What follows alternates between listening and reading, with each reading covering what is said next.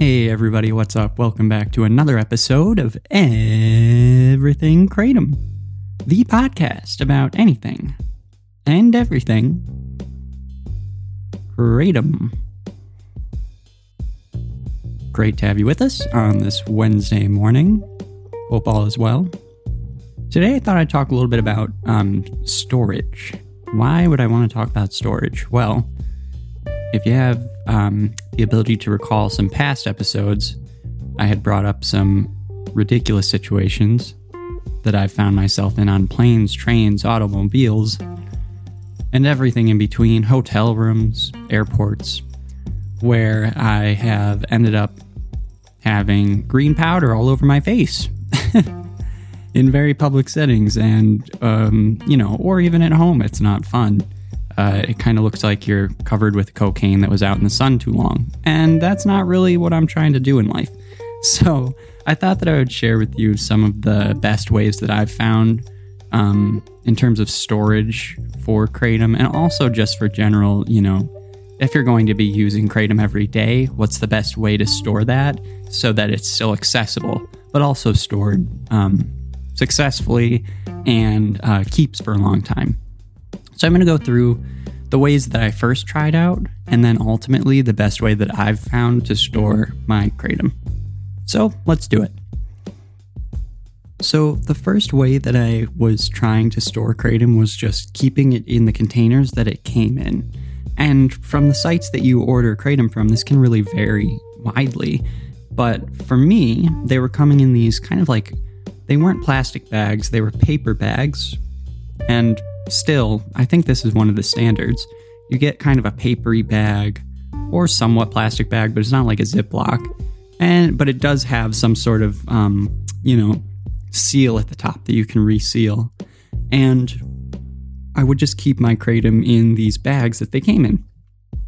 Now, the problem with that for me was that although it's nice to have them in bags and you can put them on the shelf or you can put them in a backpack or, pretty much anywhere. To pour it out, once you get Kratom on that seal part of the bag, it never seals quite right again, does it? It just doesn't quite zip back the way it needs to. And you can often find that your, Kratom leaks. I've definitely had that happen where it leaks all over my bag or on the ground. Also, I just don't like pouring out of a bag. It doesn't feel good to do that, and it's a bit messy.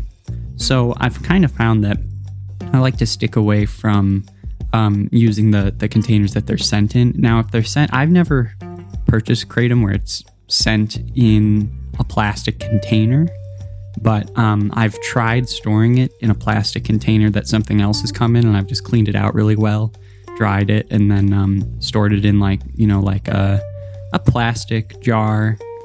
And the plastic kind of jar with a screw lid, that's worked somewhat well for me. But again, the pouring aspect doesn't really work that well. I do like to pour it into my hand. I'd rather not have to go get a spoon, even though that does work better. I still find that at the end of the day, even using a spoon can at the end of the day, Kratom does get into the seal part of the bags. And as far as the containers go, it's just a pain in the butt ski because I don't want to bring around a clunky container with me and have that in my backpack or anything. So, and of course the lip is just too wide, so you can't really pour a small amount. It always ends up being too big, and it's bigger than your hand. This is all Clumsy 101 Everything Kratom podcast because there are ways of getting around all this. This is for your lazy Kratom person who just wants to be able to open up, pour out on your hand, toss and wash, close the container, no worries, right? That's kind of where I'm coming from here. So that didn't work really well either. The next thing I tried was Ziploc bags, actual, sandwich bags or Ziploc bags. This was probably the worst. This was my least favorite because it sticks to the sides of the bag like no one's business. It is difficult to get out. The bag is flimsy, so it can spill out everywhere. You can't really pour it in an accurate way. And it just looks sketchy as hell. You know, like all three of those things just make me not want to use plastic bags ever again. So I highly don't recommend using a Ziploc bag unless it's like long-term storage and you're not actually opening it up. I guess that would work out well, but I don't really know. I mean, I wouldn't recommend it no matter what.